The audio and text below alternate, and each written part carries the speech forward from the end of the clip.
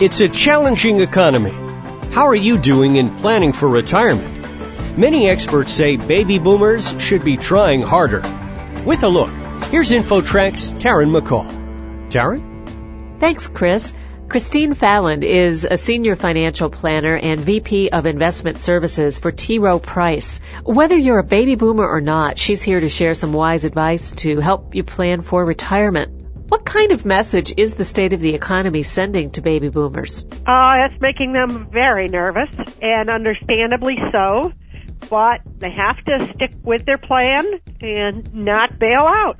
So what do you tell people who are seeing the value of their 401k or other retirement account going down right now? Well, for some of us, playing games with our head might help, and that is, if I look at my portfolio and right now it has $500,000, maybe I shouldn't assume that it's always going to have $500,000. Maybe I should be more realistic and say, well, I hope that means that when the markets go down, I'll still have $400,000.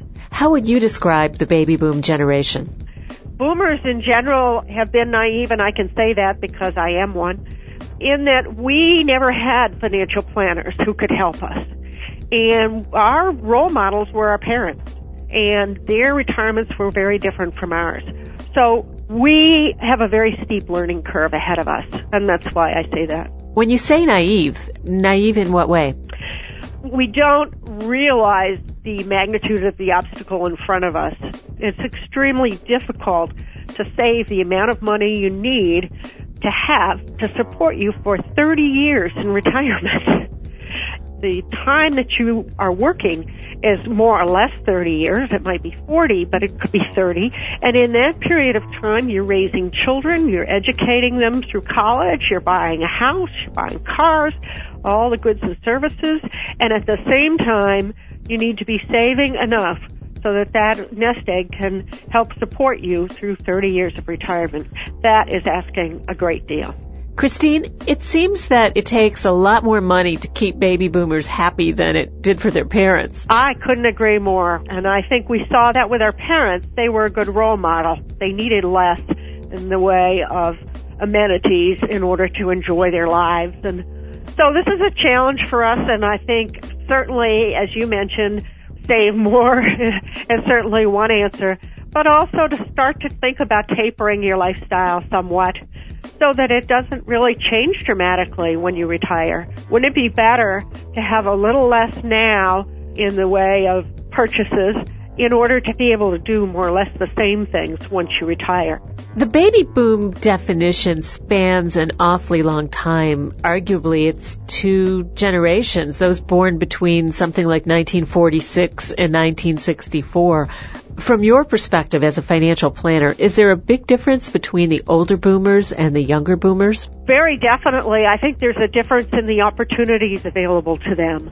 Those who were the late bloomers, born in 53 and into the 60s, those folks have much more time on their side, so that if they can save aggressively, invest aggressively, that nest egg is going to compound long term.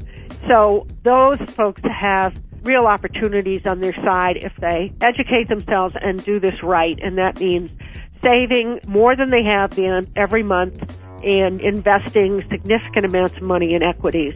Things seem to be turning a bit now. Companies moved away from offering traditional things like defined pensions, but they seem to be getting a little more concerned about their employees and their retirement savings. Absolutely. I think why it has happened, part of the reason is that we're now in a new age with respect to the computer projections. We can look at what happens to a boomer if they've done this versus if they haven't. And the number that we're starting to come out with that we can share with employers and plan sponsors is at the rate your plan participants are going, they're going to be able to replace 14% of their salary from their investments in retirement. How do you feel about that? I say, holy cow, that would be a disaster.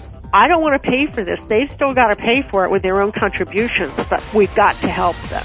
Well, thanks for spending some time with us. Christine Fallon, Senior Financial Planner and Vice President of Investment Services for T. Rowe Price. I'm Taryn McCall for InfoTrack. We hope you've enjoyed this week's edition of InfoTrack. To get more information about our guests and topics, you can find InfoTrack online at TalkZone.com. Our show is produced by Syndication Networks in Chicago. Internet services courtesy of Pair.com. InfoTrack's executive producer is Randy Meyer. And I'm Chris Whitting. Till next week, thanks from all of us for tuning in to InfoTrack.